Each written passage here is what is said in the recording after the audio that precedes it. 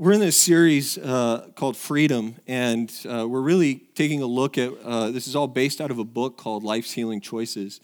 And it's this idea that all of us struggle with hurts, habits, and hang-ups, stuff that we've had to deal with or continuing to deal with, things that are in our life that will continue to come up in our life, and how we handle those things. We just have this perfect guidebook, and we're using this word called recovery as an acronym to take us through these steps of what it is to experience freedom. A couple weeks ago, we started out the series with the letter R, and that letter really, as an acronym, says that we have to realize that I am not God. And I don't mean that you need to realize that Ryan is not God, but that because that's not hard. What you need to realize is that you are not God, that we are not God, and that we need help in our life. That if we're going to experience freedom, that from our hurts, habits, and hang-ups, that we've got to actually come to the conclusion that I can't do this on my own. I need help. Last week, Jeremy talked about step 2, which is really this hope step. It's like, okay, I realize I'm not God, so where's my hope going to lie? And Jeremy talked about the E of recovery is earnestly believing that God exists, that there is hope, and that hope is in a God who loves us and cares about us and wants to see healing and freedom in our life. And last week, Jeremy honestly and openly just shared about some of his hurts, habits, and hang-ups. And man, Jeremy, I just really appreciate your honesty last week and your willingness to be vulnerable, because that's what this is, right? I mean, if we're being honest with ourselves and we're going to walk through this, it's going to require a vulnerability. It's going to require an honesty that Jeremy modeled for us last week. And so today we're going to look at the third step in the recovery process. We're going to take a look at the letter C. And this is in your notes. It's to consciously choose to commit all of my life and my will to Christ's care and control. That's a big, long point with a bunch of fill-ins, I think, in your deal. But it's essentially saying, okay, God, I realize that I've been trying to do this on my own. I've been white-knuckling this thing, this hurt, this habit, this hang-up, whatever the case. I've been trying to just press on and will my way through it. And I recognize that I can't do it on my own. Because as we learned about in week 1, that if you could get through this on your own, you already would have. Right? It already would be done. If you could just will yourself to be done, or to be over it and to be healed and to experience freedom, we would already be there. Instead, every year we come to this new season of life, we come to this new year and we set these resolutions, we set these commitments, and this is the year that I'm going to overcome this thing in my life. This is the year I'm going to get rid of that habit. This is the year that I'm going to experience freedom in Christ. And we set resolutions and we set commitments, and now here we are in week 3, and I'm just wondering how those are going. Because all the statistics say is by week 6, your resolutions, they're toast. Because we can't will ourselves in isolation on our own, in our own ability to accomplish those things. We need something outside of ourselves, and that something, as we're going to experience this morning, is God.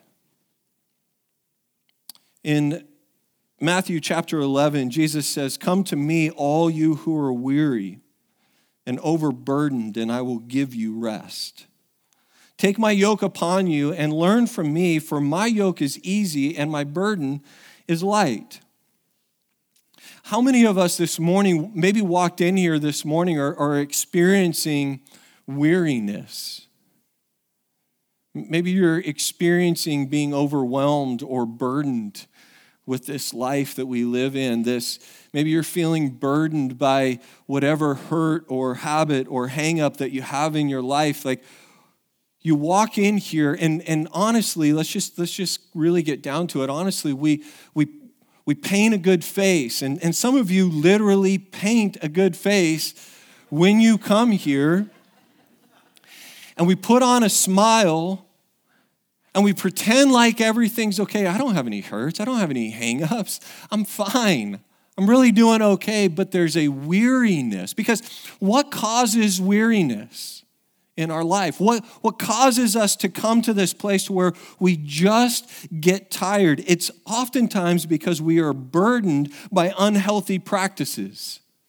We're burdened by the things that we've allowed, whether it's a lack of margins, and so we're just overworking, or we don't have any boundaries in our eating, and so we're overeating, or we're over drinking, or we're overdoing all of this stuff, and we want to not be that way, but we continue to be that way, and so in our effort to white knuckle it and to overcome it on our own, we get tired of doing it by ourselves.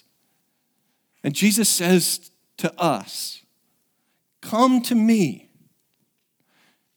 Don't go to some self-help group. Don't go to Oprah. Don't go to any of these other things. I didn't mean to lump her in the same, but maybe I did. So don't do all of these other things. I want you to come to me because I can give you rest.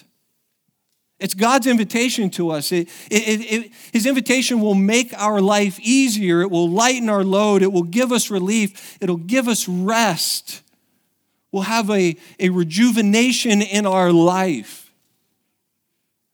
God says to us, give me control of your life and watch what I will do. Life will become easier. It'll become less stressful. Now, who doesn't want that? I mean, I don't know of too many people in this world that would hear that. Hey, listen, this morning, I have a solution that would give you rest, rejuvenation, would lighten your burden that you walked in here with. I don't think any of us would say, I'm good.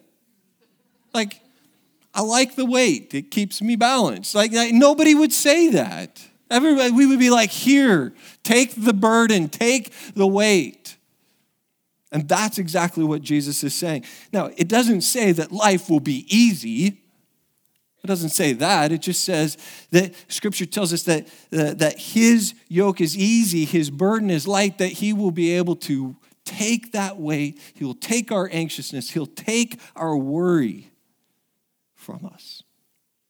Nobody would turn that down. But there's something that keeps us from taking it.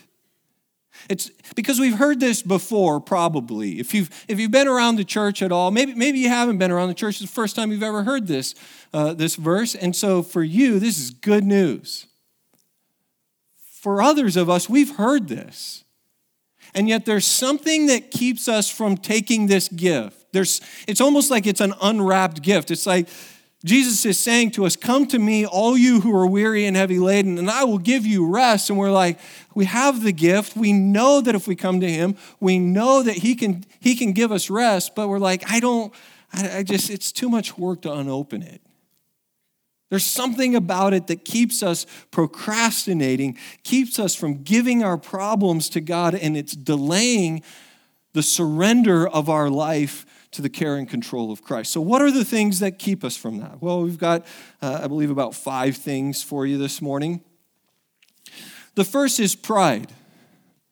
Nobody wants to admit this because it's pride, right? It's prideful. I don't want to admit it. I don't want to admit that I need to ask God for help. Psalm chapter 40, verse 13 says, problems far too big for me to solve. Proverbs 18:12 says, arrogant people are on the way to ruin because they won't admit it when they need help. Guys, we are to God what we are to our spouse when we are lost. We don't ask for directions. We don't admit that we need help. Right? Hey, Siri, my wife's freaking out. Can you just get us directions to the place? I know how to get there. She's just freaking out that we can't get there. Right? There's this pride that is within us that keeps us from admitting that maybe I can't white knuckle this thing. Maybe I can't do this on my own. Instead, I need to actually admit that I need help. There's another translation that says the self-sufficient fool falls flat on his face. So maybe we're not ready to take this step. Maybe we're not ready to say, okay, God, I give control to you. I give you all of my control. I give all control and care of my life to you today. Maybe we're not ready yet to do that. And maybe it's because we just need a larger dose of pain. Because that's really ultimately what it takes, where our pain is so strong that we're willing to do whatever it takes, and we're willing to say, God, I need you. Isaiah chapter 9 says, nevertheless, there will be no more gloom for those who are in distress. In other words, when we get to that place where we're willing to wave the white flag and we're willing to say, I am sick and tired of coming to another year and not seeing this thing gone in my life. I'm sick and tired of coming to another year and continuing to experience the hurt of my past. When we're willing to say, God, I am sick and tired of doing this on my own, I surrender to you. That scripture says there will be no more gloom in our life. That's the promise. The second thing is guilt. Guilt says, I'm ashamed to ask God for help. So pride says, I'm too arrogant to ask God for help. Guilt says, I'm ashamed to ask him for help. Now we can get to Psalm 40. It says, problems far too big for me to solve are piled higher than my head. Meanwhile, my sins, too many to count, have caught up with me, and I'm ashamed to look up. Have you ever felt that way? Have you ever even come in here on a Sunday morning and the words are up on the screen and we're worshiping God and we're singing songs of praise to him, and yet we come in with so much guilt that we can't even lift our eyes to look at the screen and read the words because there's just shame. God, I'm not worthy. I'm not deserving to be in here. We walk in with a heaviness, a guilt because of what we've done. Or maybe what we're doing. How many of you have ever, like me, made promises to God that you can't keep? God, if you just get me out of this situation, I promise I'll go to China. I promise I'll do anything. I promise I'll give up this. I promise I won't do that. And we break promise after promise. He's not looking for promises from us. He's already promised us that he has forgiven us. We don't have to live under the guilt and the condemnation. We get to come to a heavenly Father who loves us and has forgiven us. There's no sin that God cannot forgive. So don't let pride or guilt keep you from this step of surrendering everything, this consciously committing your life to the control and care of Jesus. And don't let fear, because fear says, I'm afraid of what I'd have to give up. There's a story about a guy who he falls off a cliff. That's it. That's the story. I mean, he just falls off. No, I'm just kidding. He falls off a cliff. Story over.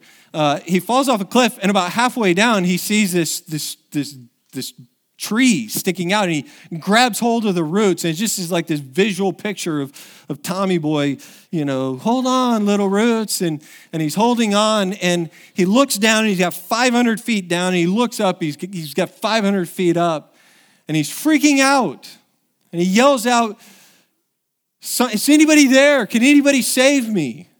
And all of a sudden, in that moment, he hears the voice of God, and God says, let go. I'll catch you. And he looks down again. He looks back up. Is there anybody else there? Because we're afraid. We're afraid to let go. We're afraid to release and let God move in our life. We don't trust that he's going to catch us. We don't trust that we won't die. God ends up being our last resort because we're too afraid to let go. We're afraid of what we might have to give up. Some of us are hanging on for dear life to the branch, trying to put off this perception that everything's okay. It's like, how crazy is that? You're 500 feet down, 500 feet up. I'm good. No problems. Nothing to see here. I'm fine. That's crazy. You clearly are not. And so yet there's something of fear that keeps us from admitting, I need help. So what is it that we're afraid of when we commit our life to Christ? What are we afraid of? Afraid will happen if we give God control and care of our life. And you say, well, I don't know if I really want anybody controlling me. I got out of a controlling relationship. I certainly don't want to go into one. I don't want anybody or anything controlling me. And I would just say to that, who are we kidding? We're being controlled all the time. The difference is that we get to choose who is controlling us. Right? We get to decide, you know what, God, I'm going to let you be in control of my life. But we're controlled. We're controlled by the opinions of others. We're controlled by our habits. We're controlled by maybe our parents who brought us up. We're controlled by all of these things in life. Really what we get to do is we get to decide, okay, God, I'm going to let you be in control of my life. You know what freedom is, right? I mean, freedom is choosing who controls you.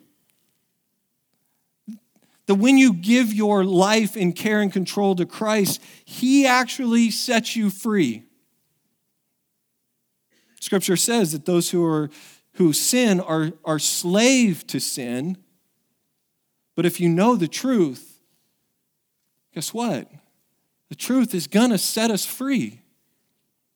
And Jesus says, I set you free. Bob Dylan got this. If he can get it, we can get it. Right? I mean, Bob Dylan says, you're going to serve somebody. You might as well choose who that's going to be. Because it might be your ego. It might be a relationship that you're codependent upon. It might be this, it might be that, but you're going to be controlled. You're going to serve something. It could be your job. Why not choose who's going to control your life?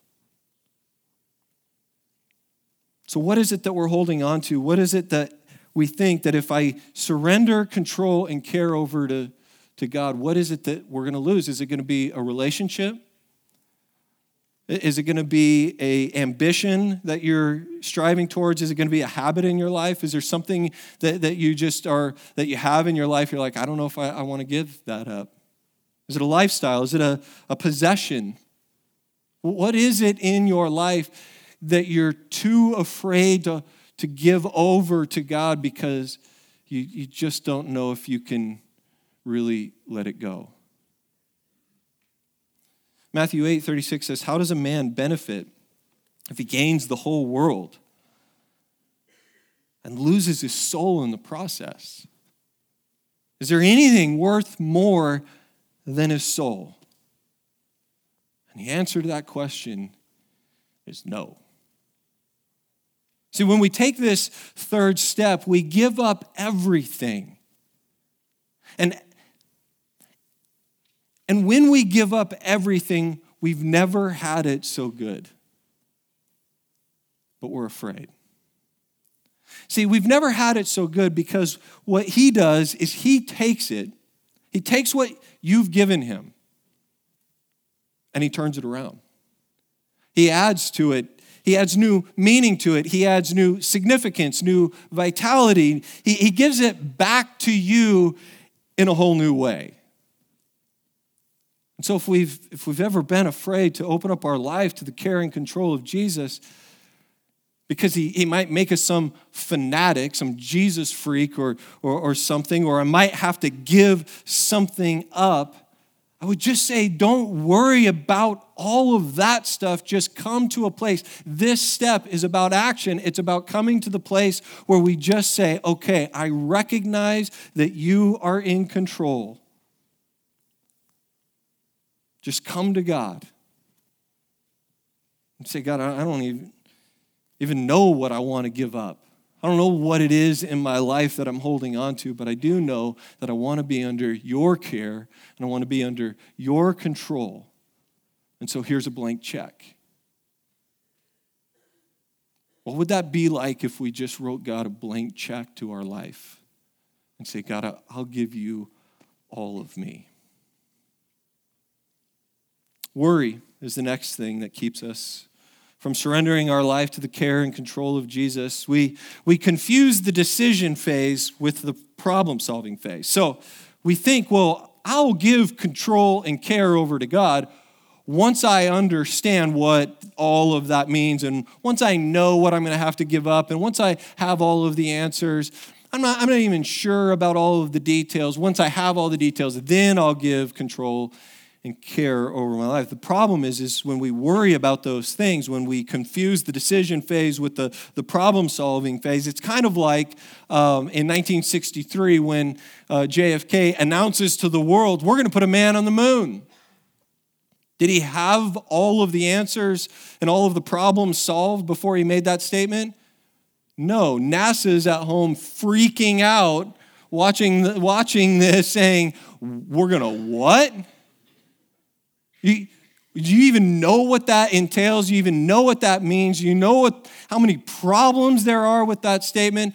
And the reality is you don't make a decision once the problems are solved. You make the decision and then you solve the problems. If you're a good manager, you know you never confuse decision-making and problem-solving. If you confuse them, you never make a decision because you might not ever have all of the problems figured out.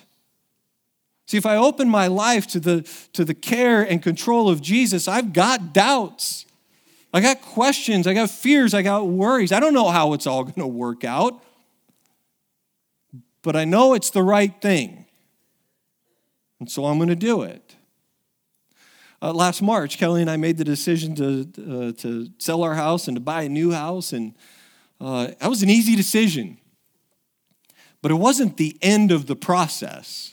Right? Just because we made the decision to sell a house, all of a sudden, it's not like they just magically, like we just transported to the new house. No, we had to figure out the financing. We had to figure out a U-Haul. We had to get all of you suckers to come help us move.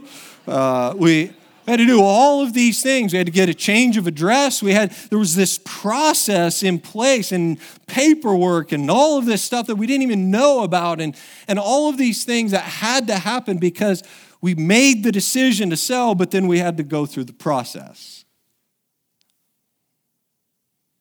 It's why when you surrender your life to Jesus, maybe for the first time, you may not have all of the answers, but it's why we're starting to establish some things around here like a foundation class.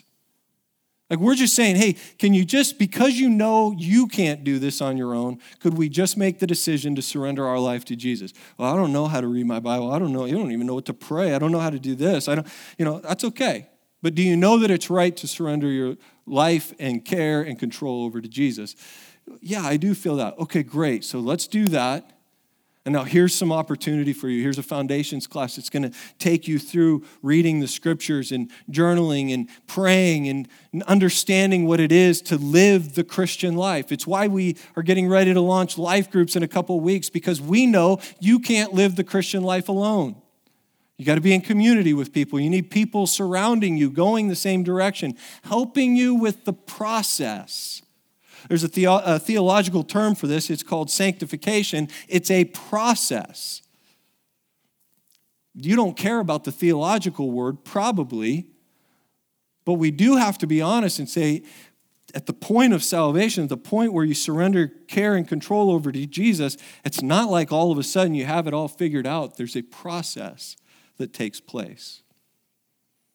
In World War II, the Marines had this strategy for taking back the Pacific.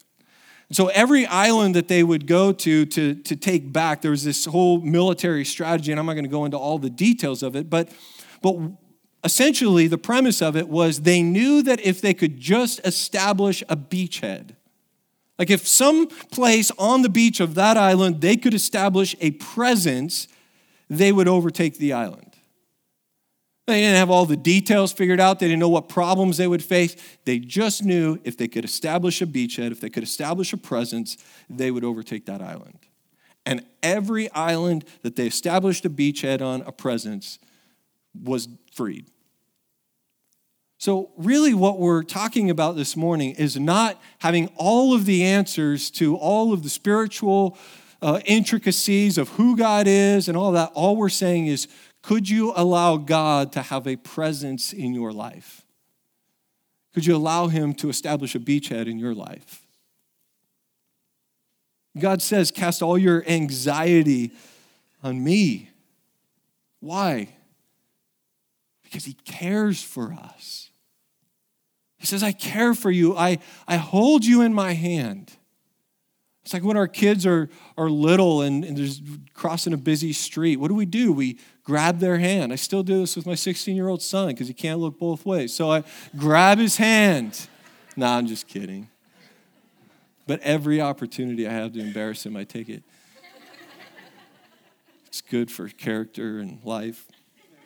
No, it's when our kids are little and we grab them by the hand and we walk them across the street, and they may want to let go of our hand. They may want to run away, but we will hold on to their hand. Why? Because we don't want them to die. We don't want them to get hit by it because we care about our children. And that's what God's saying is here. He's saying, I care so much for you. There are times in our life when we make decisions. God, I don't know about this. I don't know if I want to be a believer right now.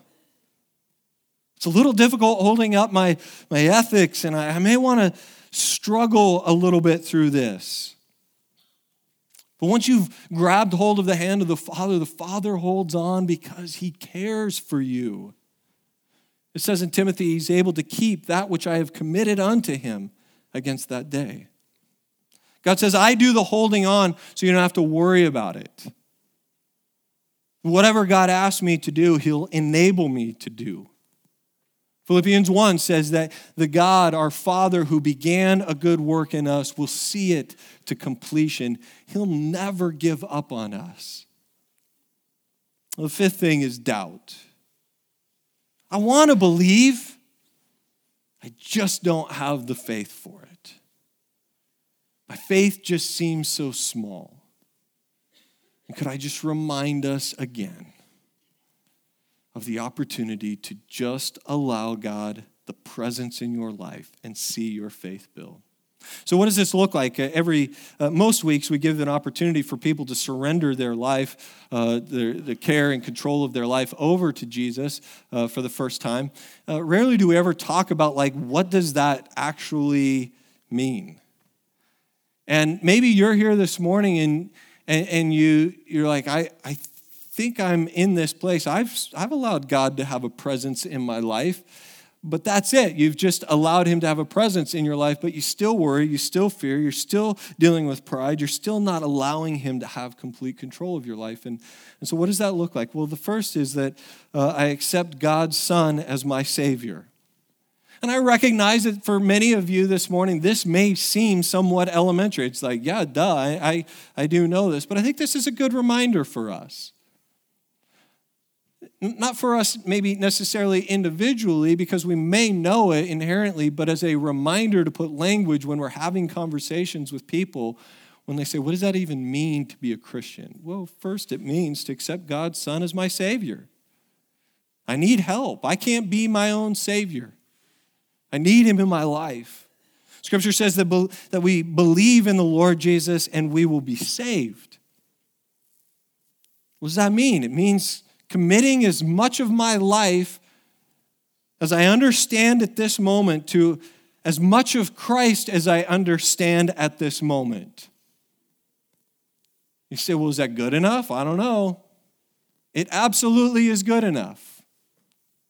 You're not held accountable for what you don't know. You're held accountable for what you do know. And so if I know this about my life, that I am not God, if I know that I need a Savior, I need help, and I know that Christ, my Creator, God, my Creator, is my Savior, Jesus Christ on the cross for me, then that much I know. And so I surrender to that. The rest we figure out in foundations class, and Forrest has all the answers. Number 2, I accept God's word as my standard. Now, I brought my Bible this morning because typically I have my scriptures in my iPad and all that, but I just thought it might be important for you to understand that I have a Bible. And I read it and I see it, but some of you are like, I don't know, Pastor doesn't ever have a Bible with him. Does he even love God? And yeah, I do. And actually I have multiple of them. And so I brought it because this is the standard by which we live.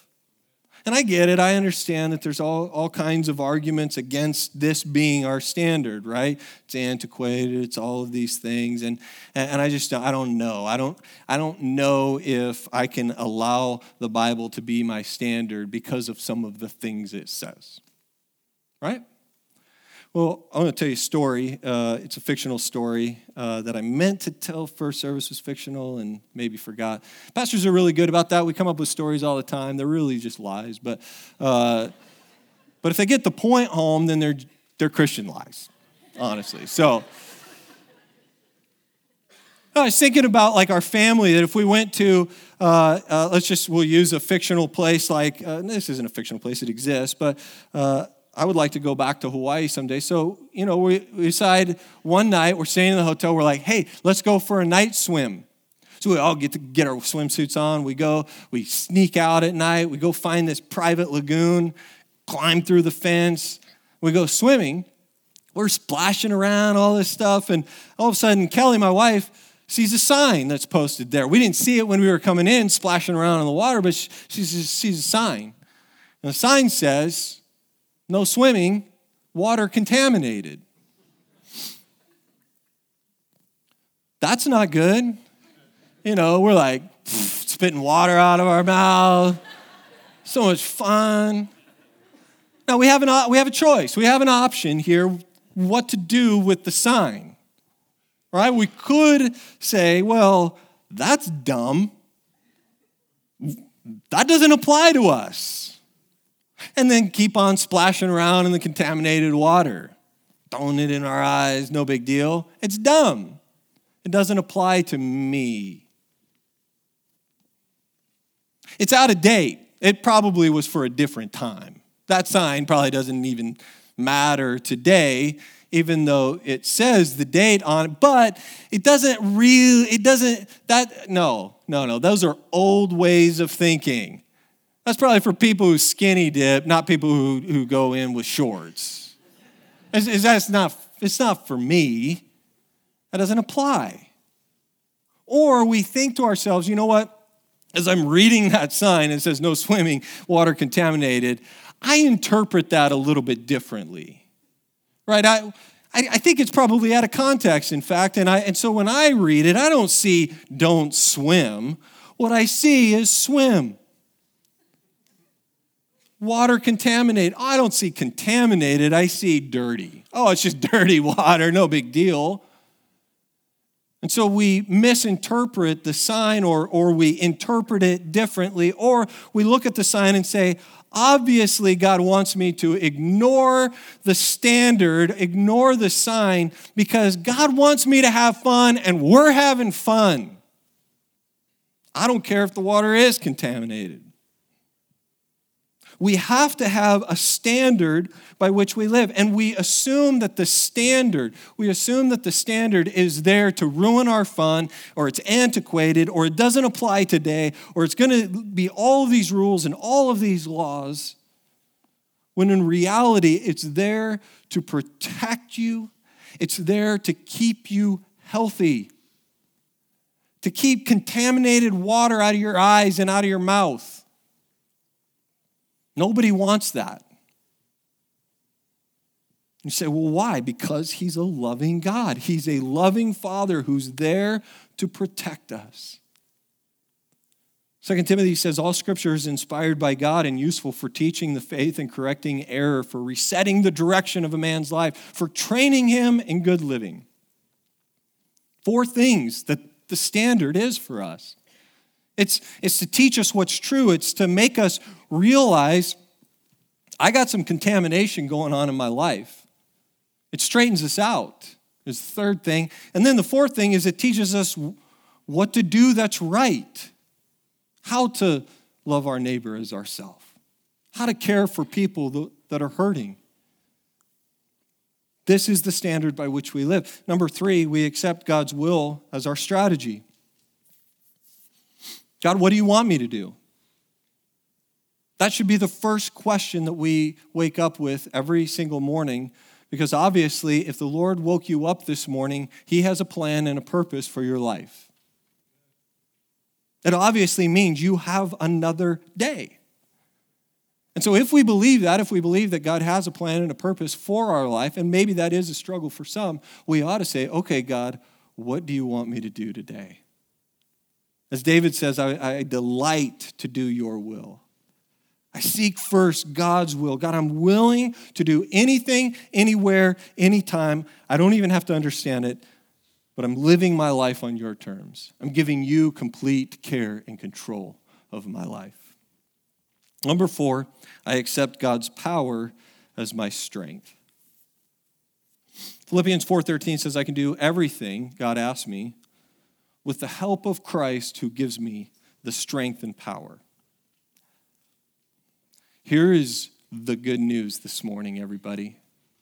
You don't have to rely on your strength or your power to overcome your hurts, habits, and hang-ups. You have a God who, through his Holy Spirit, gives us Jesus Christ and says, he gives us the strength. Willpower, which is what we typically think we need, is I just need to have more discipline. I just need to be more white-knuckling, holding down. I just need willpower in my life. Well, willpower is a willingness to accept God's power. You don't need willpower. You need a willingness to accept God's power in our life.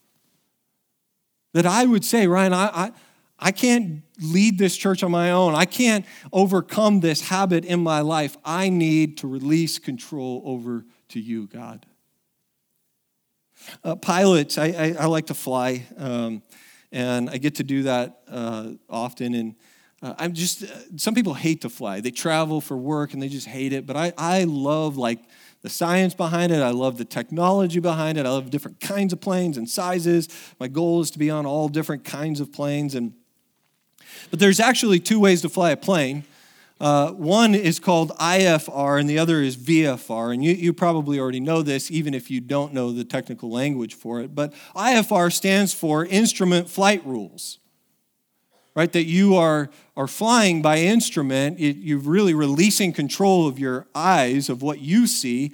And you're saying, okay, I'm gonna release control over to the instruments. And then VFR obviously stands for Visual Flight Rules. And every pilot is flying by one or the other. IFR is when you taxi out on a runway. You might go over to the control tower, and you submit to the controls of the system. Right? And you say, okay, the plane's going to fly me to where I need to go.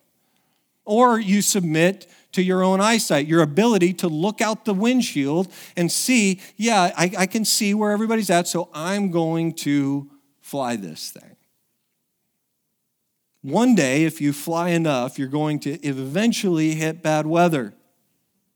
And you're going to get lost in some clouds. And at one point, you have to pick up the microphone and say, I need to switch over to IFR because I can't see a thing. And I don't even know if I'm upside down or which way I'm going. And so I've got to release control. All airlines fly IFR. All pros fly IFR, but a lot of amateurs fly VFR. The FAA says that a lot of these small plane crashes, many of those could have been prevented if the person in the cockpit, when they got lost in the clouds and in the weather, had simply picked up the microphone and said, I need help. Are they going to do that? No. You think a pilot wants to admit that he's lost when he's at 17,000 feet? Admit that he needs help? That He wants to control it on his own. He wants to be his own boss, set his own destiny, even if it means flying your life straight into the ground or a tree or anything else. We've made it pretty far along in life with our own vision. We've controlled everything. But there's going to come a time in our life where we're going to hit some bad weather. We're going to hit some tough spots. And at that point, we have to pick up the microphone and say, I need help. The reason we don't do this is because we don't trust God. And I've added that in because I think this is probably the thing that maybe is what keeps us from admitting our need for help, is because we don't trust God. And we would say, I don't really trust anything, right? So it's not really God's fault. I don't trust. And I would say, that's not true. You trust things all the time, things you don't even know. Kelly and I were up in Oregon, and I forgot about this because it's been 17 years. So I was back in my hometown, but there's these logging trucks. Massive logging trucks, and they're going down these windy roads and stuff, and it's really annoying when you're going up a hill because they're slow, and you're trying to get around them. And inevitably what happens is the guy driving the logging truck, he'll stick his hand out the window because he can see up ahead, you're behind it, he'll stick his hand out the window and kind of motion you around, that it's safe, you can pass. And I trust him. Right? I'm like, oh, then it must be safe. Never mind the fact I don't know that guy. I don't know if he's drunk. I don't know if all I see is a big burly hand sticking out the window saying, come on, sucker, and I just go.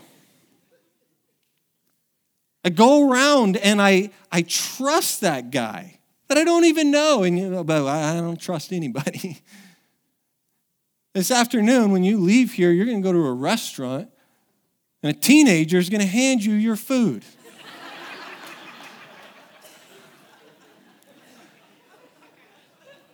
And there's going to be some trust involved in that transaction. And you don't even know that kid, but you trust him, right? And so what happens oftentimes is we get into this place where I just can't trust God. I can't trust the one who created me, who knows me more than anyone. I can't trust that guy, but I'll trust the teenager bringing me my food. We trust all the time, but we actually have this opportunity to put all of our trust in him. And that's what I'm asking us to do as we go through this process towards freedom, is to consciously give control and care of our life to our Creator. And you say, well, I've allowed God a beachhead in my life, Ryan. He's got a presence in my life. Okay, great. But does he have control over everything? Well, over most things. No, what this step of recovery requires is control and care over everything. And it's going to be hard. But it's going to be right. We may not have all of the problems solved or all of the answers, but it's right. And that's what I want to pray with you about today. Father, we surrender our life to you today. God, I can't speak for every person in this room this morning to say, oh, we all just collectively give you control and care of our life. I wish I could, but I can't. This is a personal decision. And for some who have been here the past couple of weeks and maybe even experienced a little bit of this prompting, like, I know that this is the year that God wants to deal with this in my life. And maybe they're afraid this morning because they know it needs to be done. They know it's the right thing to do. But there's fear, there's pride, there's worry, there's all of those things that are keeping us from it. And today, God, I would pray that you would give us the wisdom, the strength, and the surrender to give everything to you today.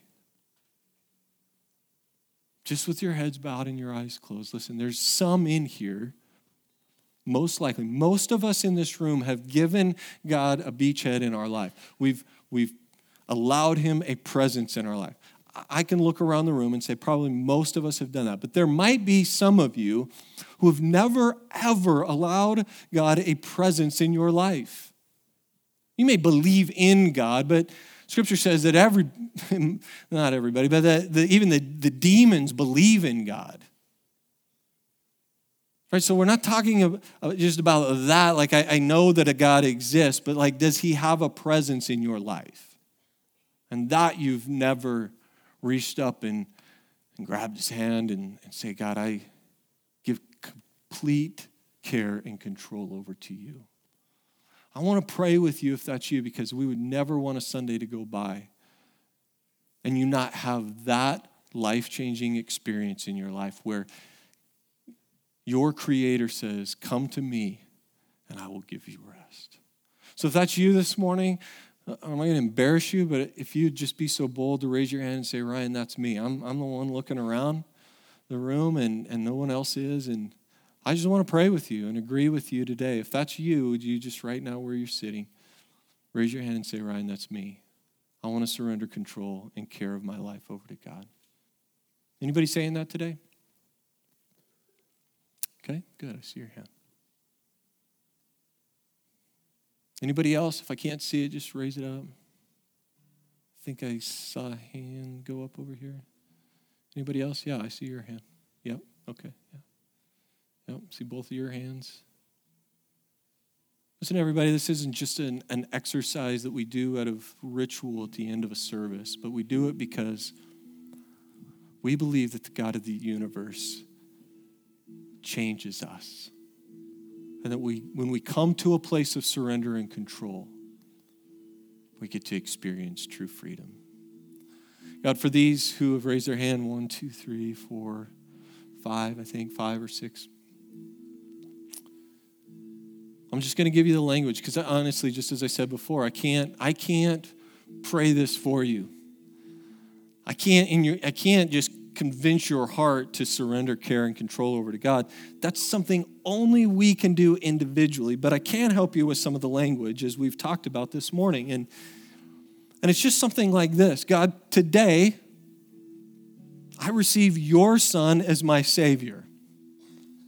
I am not God, and I recognize that you are.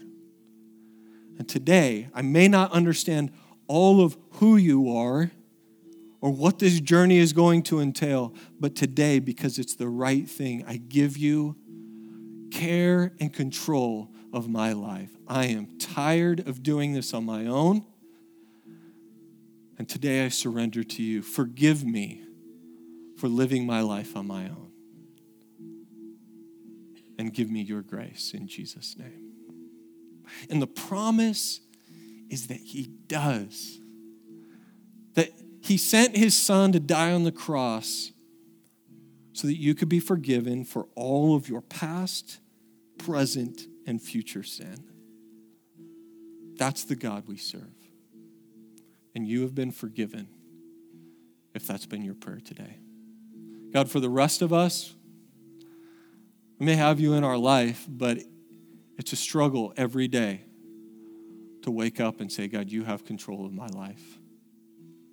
To every day say, God, you have it all of it. And I recognize that your yoke is easy, your burden is light, and all of the stuff that I'm carrying on my shoulders, I give to you today. And God, whatever you have for me, I'm in. And for all of us, let that be our heart and our prayer moving forward in Jesus' name. Amen.